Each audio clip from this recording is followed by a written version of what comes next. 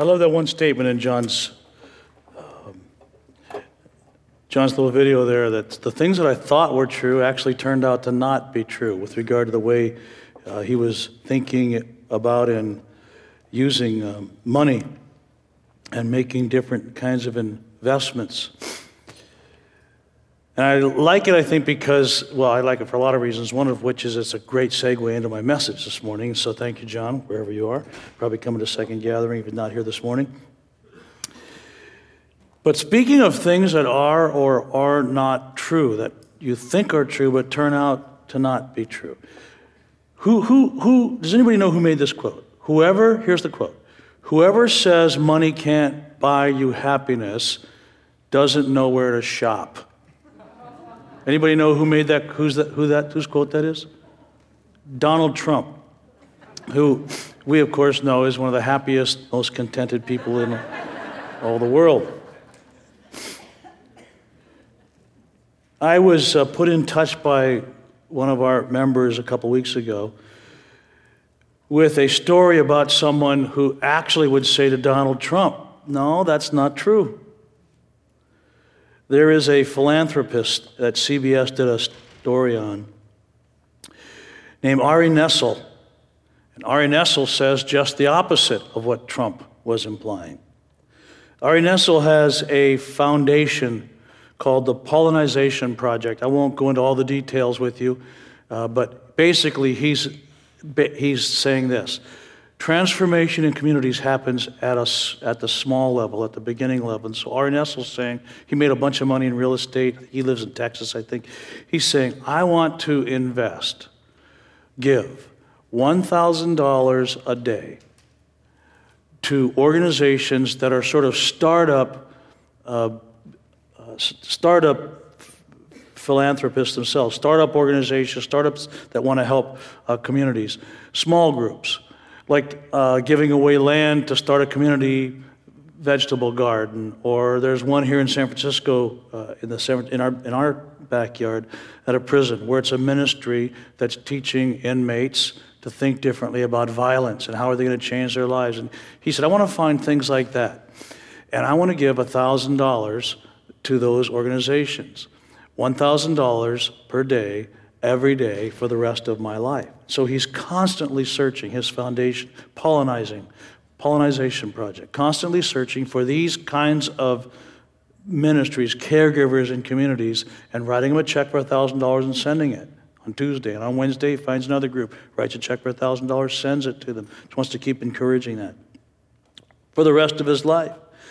As of the end of last month, he had given 500 of those grants. So that's $500,000 that he's given, $1,000 a day at a time, to encourage small groups that are making a difference in their communities. Grants in 42 different states so far and 50 different countries. In this CBS interview that I watched,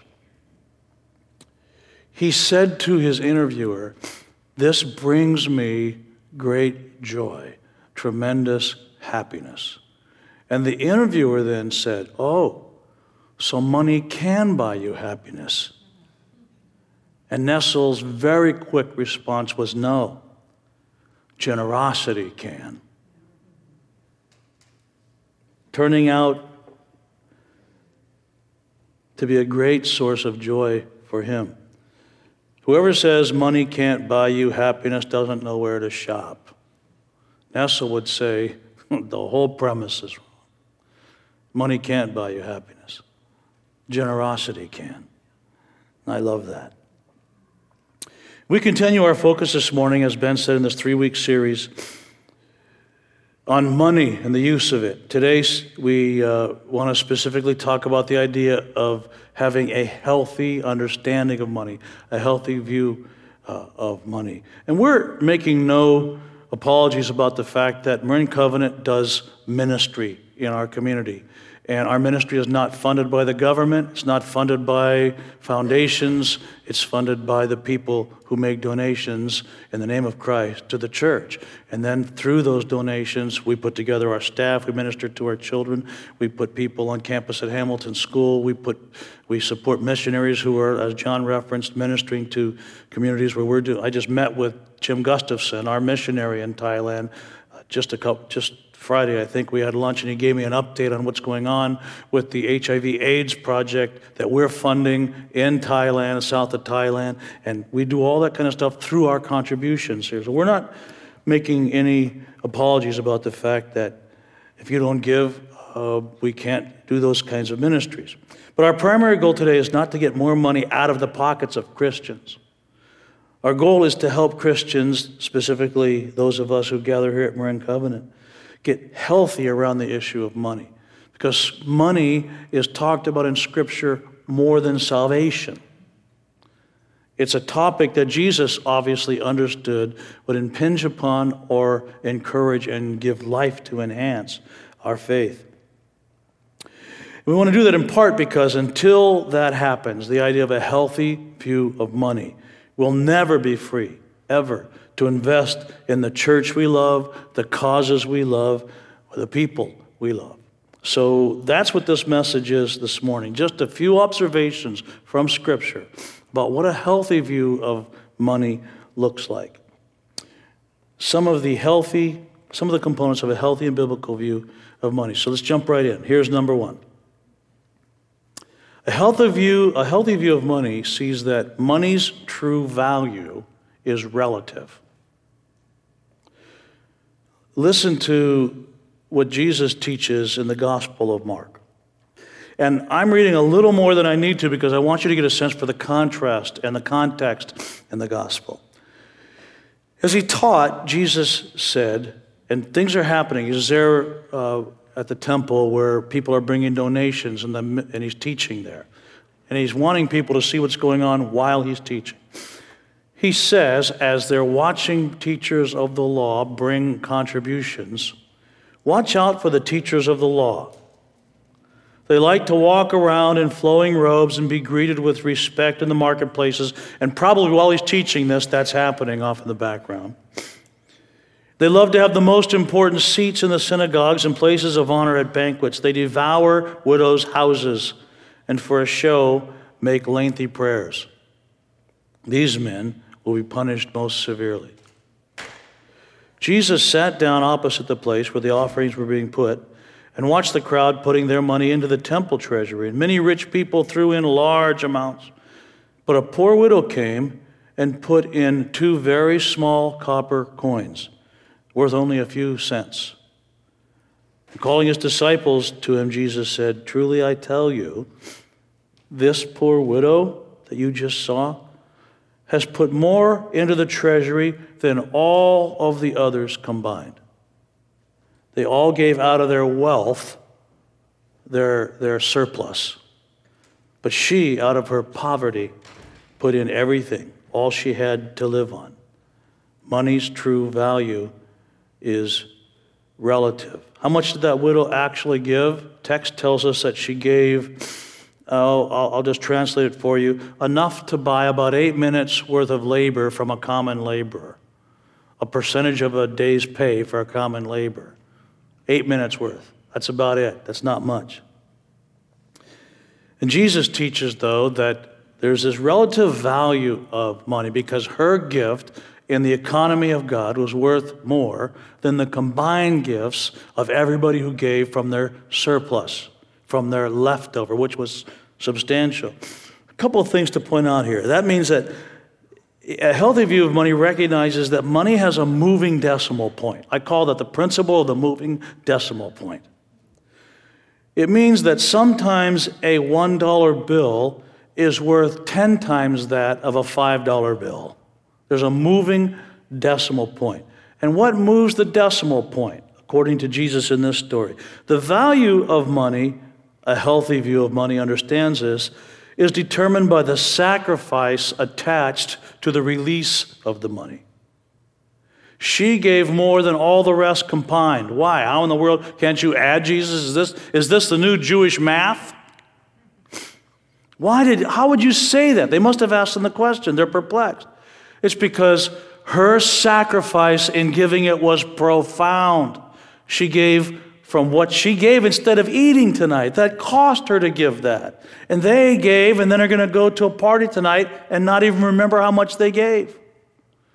So the value of money, when we have a healthy view of it, we understand this, is determined by the sacrifice attached to releasing it. The greater the struggle to let go of it, the greater the value of what was released. Why? Because more faith is attached to that gift. I'm going to give this, Lord, because I see children in need and my church can meet those needs. I'm going to give this, Lord, because I see a school that needs help. And I'm going to give, and I know my church will help that school.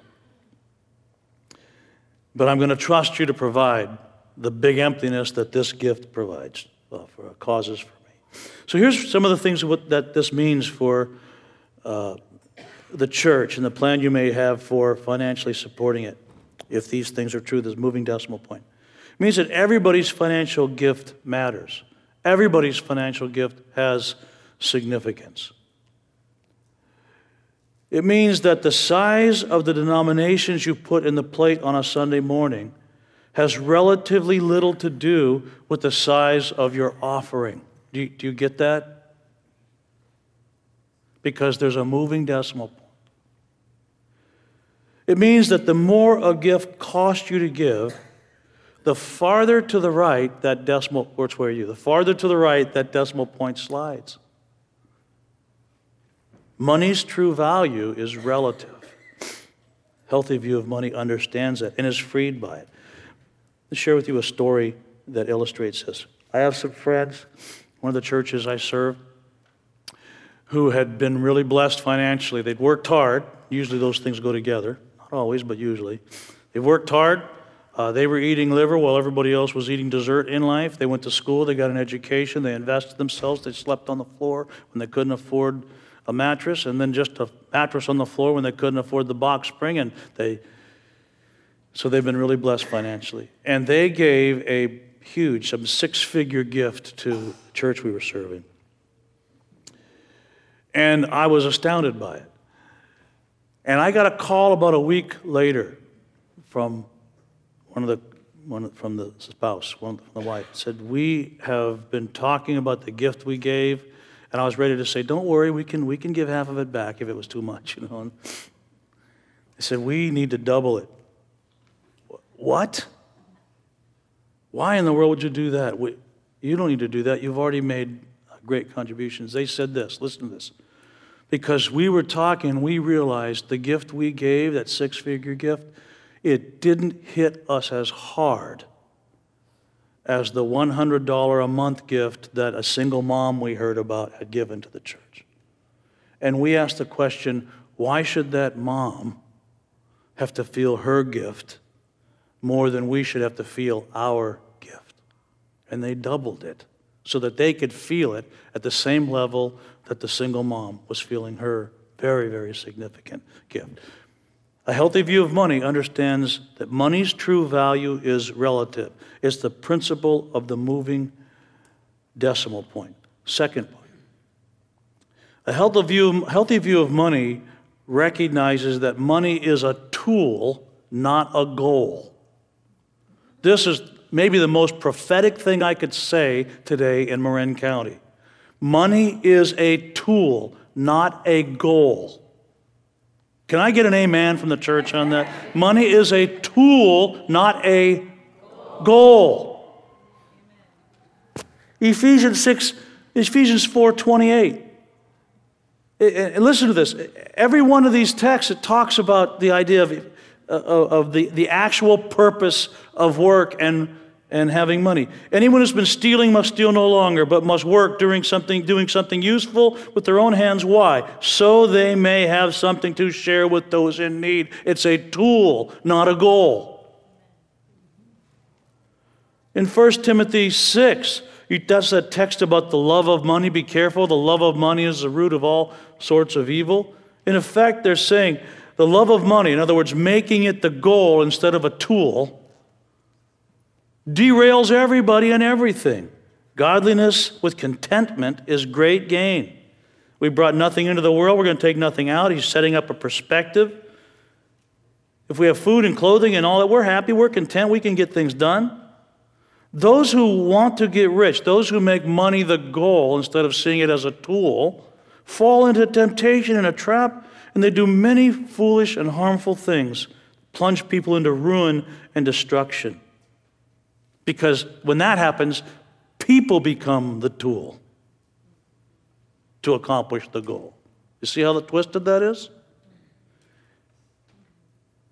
For the love of money, making it the goal instead of seeing it as a tool, an instrument, is the root of all kinds of evil. And some people, eager for money, have wandered from the faith, pierced themselves with many griefs.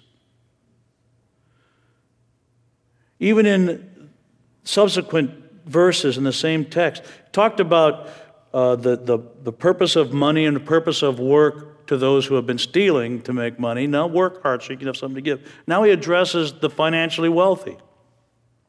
Command those who are rich in this present world, that's code word for those who are financially wealthy, they have riches and goods, not to be arrogant or put their hope in wealth, which is so uncertain, but to put their hope in God, who richly provides us with everything for our enjoyment. Nothing wrong with that. Being rich is not a sin. It's a blessing. If it's a sin I someday hope to commit. It's not a sin to be rich. It's a sin to be greedy. But he's given for our enjoyment. Command them. He's speaking to a pastor here. Command the financially wealthy to do good, to also have a different kind of wealth. And there are many different kinds of wealth. He says, command them to be rich in good deeds as well, and to be generous and willing to share. In this way, they will lay up treasures for themselves as a firm foundation, implying that the financial wealth we have now is less than firm foundation for the coming age, so that they may take hold of the life that's truly life. Because this is not truly life. This life we build for ourselves by seeing money as the goal and power that goes with it as the goal instead of the tool. Just about every text you read about in Scripture that talks candidly about the use of money tries to remind us that it needs to stay in perspective. I titled this sermon from my own notes, Putting Money in Its Place.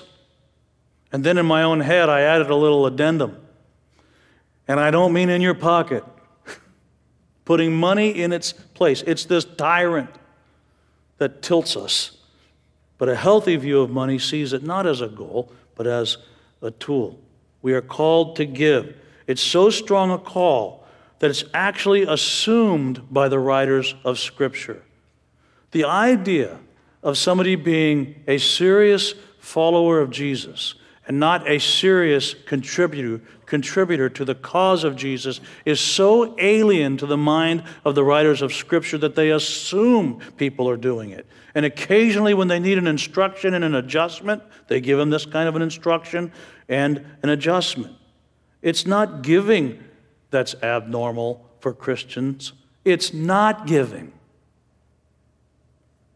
Some of us need to hear that challenge, and hope you hear the love in it as well. I'm one that struggles along with everybody to make this happen. Oh, by the way, pastor can come up and teach about finances, and people get the unexpressed idea that he or she has their financial act as together as it sounds like they do.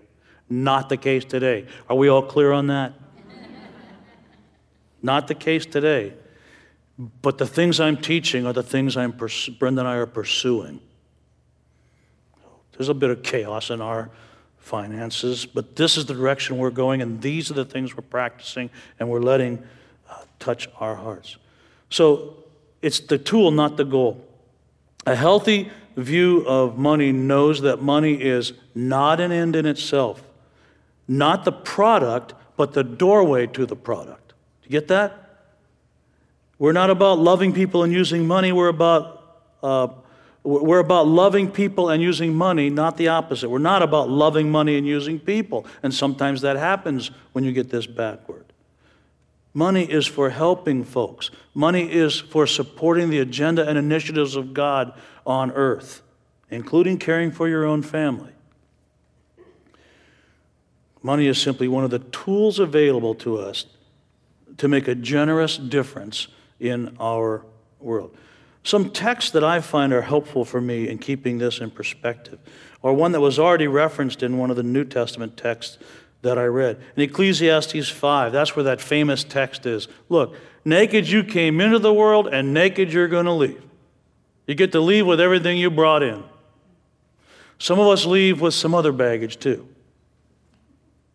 Brenda and I were getting a little nervous about our financial situation. This is a few weeks ago. You know, you lay down in bed and your heads hit the pillow. For those of you who are married, for those of you who are single, you get to have this argument with yourself. But you should be having it with yourself. We'll go there later. So it's another sermon.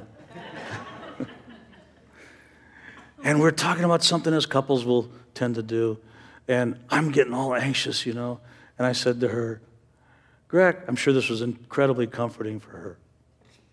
Greg, look, one day in the future, we're going to be lying in our caskets without a stinking care in the world. Everything's going to work out, which of course brought her great peace. But the deal is, you came in with nothing in your pockets, and you go out with nothing in your pockets. That's a great reminder, a great perspective. And Jesus is teaching in Matthew 6, don't store up for yourselves treasures on earth. That stuff rusts. Moths destroy. People steal it. Investment gurus take it from you because they know the system better than you do. Lay up for yourselves treasures in heaven, where my Father guards them. No one steals them.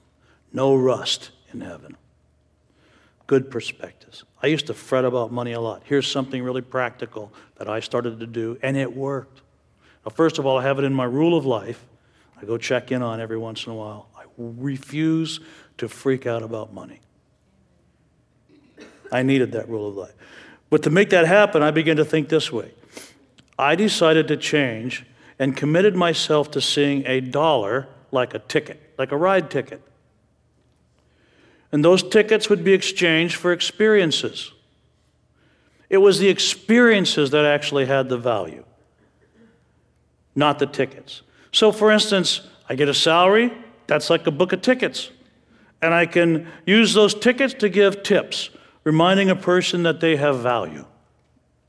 I can use those tickets to secretly pay for someone's meal check, as my pastor friend and I just did when we met last week. Hey, see that young couple over there? They have a little cake coming. They're saying happy anniversary. They're just a young couple. They should not be buying. They should not be eating at Hakkasan. It's too expensive. Let's pick up their check.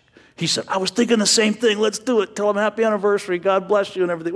We just turn in tickets for that kind of stuff. It buys an experience. I can use tickets to get a house and keep the rain off the heads of those who are under my foot. That costs a little more, those tickets. I put food on the table with tickets. I can help fund the ministries of my church with some of my tickets. It's the experiences that have the value.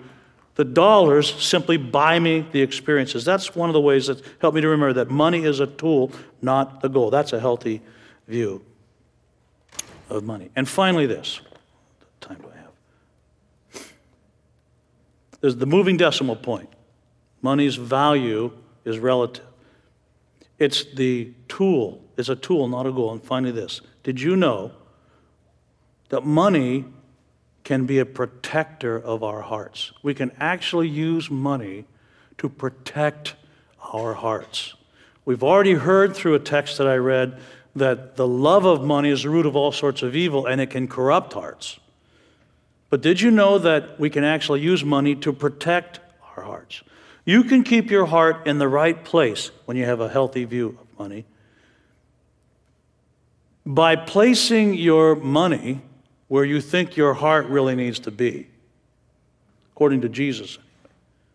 The use of one's money is always a window into the soul, but it's also a forecaster of the future location of the heart. It's as simple as that. It's really mechanical almost. What do I wish my heart looked like? Then I will take my treasures and put them there. And my heart will end up there. Treasures are like a magnet for the heart. Matthew 6:19.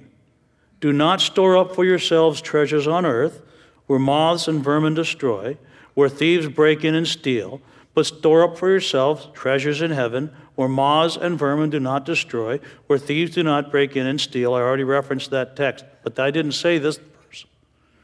The next verse says, for where your treasure is, your heart will be also. Ben referenced that text last week. Where your treasure is, your heart will be. We tend to think of it the other way around. Well, wherever my heart is, that's where my treasure goes. That's not quite right mechanically. It's right in that it says your treasure and your heart eventually end up in the same place. That's true. Jesus is saying, though, actually hearts follow treasures, and then maybe treasures follow hearts. You can use money to actually protect your heart. You can use money to teach your children about protecting their heart. When they're young, saying, well, wait a minute, honey, let's go see this lemonade stand, and this little girl's doing something to rescue children, kind of like you and your friend Jenny. When people take them and make them work when they don't want to, and they do other things that are just terrible to them. They don't get to go home to their mommy and daddy. Let's go see what that little girl's doing with her lemonade stand, and maybe we should buy some lemonade there, because that's what that's invested. You teach your children to protect their hearts by the location and the placement of their money. Where your treasure is, your heart will also be. And then that text goes on. The eye is the lamp of the body. Same context. No verses were skipped.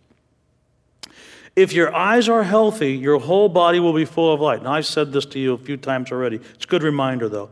The context is still, store up for yourselves treasures in heaven. Watch out what you do with your money. Your heart's going to follow the location of your money. He's in that context. So this seemingly strange reference to the lamp of the body and the eye is talking about finances. The eye is the lamp of the body. If your eyes are healthy, your whole body will be full of light. But if your eyes are unhealthy, your whole body will be full of darkness. If then the light within you is actually darkness, how profoundly great is the darkness? And it turns out that scholars have discovered some time ago that this reference, the eye is the lamp of the body, the eye is healthy, if the eye is not healthy, that was a common idiom for generosity. So in those days, to talk about having a healthy eye was to talk about someone who was generous. And to talk about having a dark eye, the light that is in you is darkness, is to talk about somebody being less than generous, greedy. We do that today. We have idioms that we use that if somebody found us writing what would have made sense to us today and found our letter 2,000 years later, they would have no idea what we were talking about. I mean, can you imagine some of the interpretations of me writing to Jeff, who asked me if I have a good idea, if I think this idea will work, and my answer to him is, bro, that dog won't hunt. I think I used that illustration a couple weeks ago, that phrase. We all know what I mean. That won't work. That dog won't hunt. Can you imagine the scholars interpreting that letter? Apparently they had dogs in the decision-making meetings, and in that culture they believed that dogs had profound wisdom, and if a dog scratched his paw 3 times, you should use option number 3, you know. It's an idiom. We know what it means. The proof is in the pudding. I think it would be fun to put together a sermon, an assumed sermon. They used to dig through the pudding to find evidence of crimes. And Jesus is saying, look, the eye is the lamp of the body. If your eyes are healthy, your whole body is full of light. If your eyes are unhealthy, your whole body is full of darkness. Generosity is the key. He's saying, where your treasure is, your heart will be. You can actually protect your heart. And then he's saying money can serve as the rudder that directs the ship of your heart. Put your money where you want your heart to be. So, I want to end with this. A friend wrote piece, an article on this that really helped me. I thought it made great sense. It wasn't original with him, and none of this that I'm sharing with you now is original with me, but I want to share it with you because the question comes, then how in the world can I make sure that I steer my heart in the right direction? What's some practical help about the use of money? Here are the things that he said. These are taught by different people. This is very common in different ways. I just love the way he put it. And he said, focus on 3 things in this order. Giving generously to the work of Christ, investing in your own sort of after-employment future. Because remember this, retirement is simply a change of funding source. It's not the cessation of work. Take that one home. It's going to change the way you plan for the future. He said that's number 2. And then number 3, providing for your own household now, which is also a biblical mandate and responsibility. Do that, and your heart will be so already directed that it's more fully protected. He refers to 3 jars in his work. He said, first, my family will work on there's the give jar, the save jar, and the live jar. Give, save, and live. You've heard this from different teachers before. This is just the way he put it. Proverbs 3 talks about honoring the Lord with your financial wealth, and then things tend to fall into place for you. And so my friend says, the first thing you do is pay attention to the give jar. You invest in things like your local church and favorite mission organizations and philanthropic organizations. And then you put money, you haven't spent anything on live yet. You put money in the give jar, then you go over to the save jar. And you put a percentage in the save jar. These are investments you make for the future. Proverbs 30 talks about the ant and calls the community of ants, common ants, very wise, because they work hard now so that they can survive tomorrow. It's not wise and it's unbiblical to have a view of money that uses everything up on today without saving for tomorrow. We put a lot of things at risk doing that. The general rule of thumb is give 10% of your income, invest 10% of your income, live off of 80% of your income. That's a general rule of thumb. Because what's left over after you give and save, my friend says, is what your budget is for your living expenses. Now here I want to be very open with you. Have Brenda and I figured this out perfectly? I'll give you a clue, okay? The answer is no. But man, we're working on it. Because I want the day to come when I no longer need to draw an income from the church as quickly as possible. Now some of you are saying, Lord, make it quick. So that I can be free to invest myself without being a draw on the church for a salary in the ministries of the church. But I can't do that if I don't save, if I don't invest, if I don't get ready for the future. But I also need to take care of today. So anyway, that's just one practical idea of how to steer our money in these 3 critical directions. Give, save, and then live. And a healthy view of money understands that. Okay, that's enough. I'm done. You know, Marin Covenant is doing fine. We thought this was a perfect time to do this series because we're not, oh my gosh, if you don't give a gift tomorrow, we're closing the doors the day after tomorrow. We're doing fine. We'll be able to maintain. We're doing some great things. But we're not doing anything compared to the dreams that God is putting on our hearts. We're a good, solid, faithful church moving in the right direction. But we want to be an icebreaker church.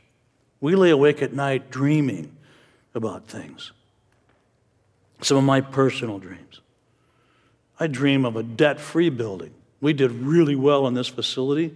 There's still $500,000 or so that we owe on this thing, which is profound success given what we were facing. That's all we owe on this building. But I don't want to owe anything on this building because that's managing a debt that doesn't go to managing ministry. That's a few less people in Thailand with HIV/AIDS that we're going to be able to help, and less ministry we're going to do at Hamilton School, and fewer missions trips to Mexico. We dream about this stuff. Here's my crazy dream. Want to hear my crazy dream? It'll scare the heck out of you. These buildings over here that we own have a note of about $3 million on them. They're worth what, John? Twice that much? And we rent them out. I dream, this is one of my personal goals before I retire in 6 years. I'll give you the date. I want that paid off. And once we pay it off, check this out. We form a foundation. that paid off will produce something between $400,000 and $600,000 a year. That's generally true. Just not having the note on it is, the note's $300,000 and some odd thousand a year. That paid off will produce, say, $500,000 a year. What if Marin Covenant Church took the profits we made from that building and said to the whole Christian community, no matter what their name is on their sign, you guys want some help figuring out evangelism in Marin? We'll help you. You need to fund a really great idea, an outreach initiative? We got it. Apply for a grant from us. What if we fund our missions from that? What if we fund church plants from that? You realize what we could do with that kind of income while we're ministering to the clients that are at that building? That's a big dream I have. We're doing well. We're doing really, really well. But man, if everybody here caught a vision for what we could be doing, you wouldn't just have to read about great stories of great churches. You'd be one of them. I think we already are a pretty great church and made huge gains. But these are the kinds of things that keep us up at night. Serving the other churches in Marin. Saying to the enemy, you've been dividing the church of Marin County for too long. And guess what? You better sit down, because Marin Covenant just showed up. We just got this figured out. We just figured out how to do new and relevant ministry and not lose our senior community. They're staying. They're using earplugs, but they're staying. You better sit down, Satan, because Marin Covenant Church got this money thing figured out. We're staying together. And it gets even worse for you. We care about other churches. We care about other pastors. We care about encouraging other pastors. We care about folks who are wandering, looking for answers, and we are doing something about it. May I be so bold as to say, I am convinced that that is what the Lord is giving us the privilege to do. But it will not happen. Let me put it more positively. And it will happen when we figure out that we're determined to have a healthy view of money. It's got a sliding decimal point. It's a tool, not a goal. And it can protect our hearts. Doggone it, we're going to start using it that way. That's the challenge to you. You know the song Hotel California? Hotel California by the Eagles. I think one of the most brilliant songs ever written. I used to not use it because I thought it was about Satan. It's not. Well, it is in a way. Hotel California is a song about the seductive power of consumerism. Welcome to the Hotel California. It'll suck you in. This California mentality. Tiffany Twisted. Mercedes-Benz. Benz is spelled B-E-N-D-S. D as in David, S. And you can check out anytime you want, but you can never really leave, because a broken view of wealth and money takes advantage of the insecurities that are created by the people who can profit from them. And they keep sucking us in. And here's Jesus calling out, don't trust in that stuff. Be free instead. Invest in the things that will not rust. I want to give you a chance to be quiet as we finish and ask yourself this question. Ask the Lord this question. Lord, the views I have of money, are they drawing me away from that hotel or toward it? And what can you and I do about it? Just give you a moment to be silent. Reflect on that question. Ask yourself, will I be free or not?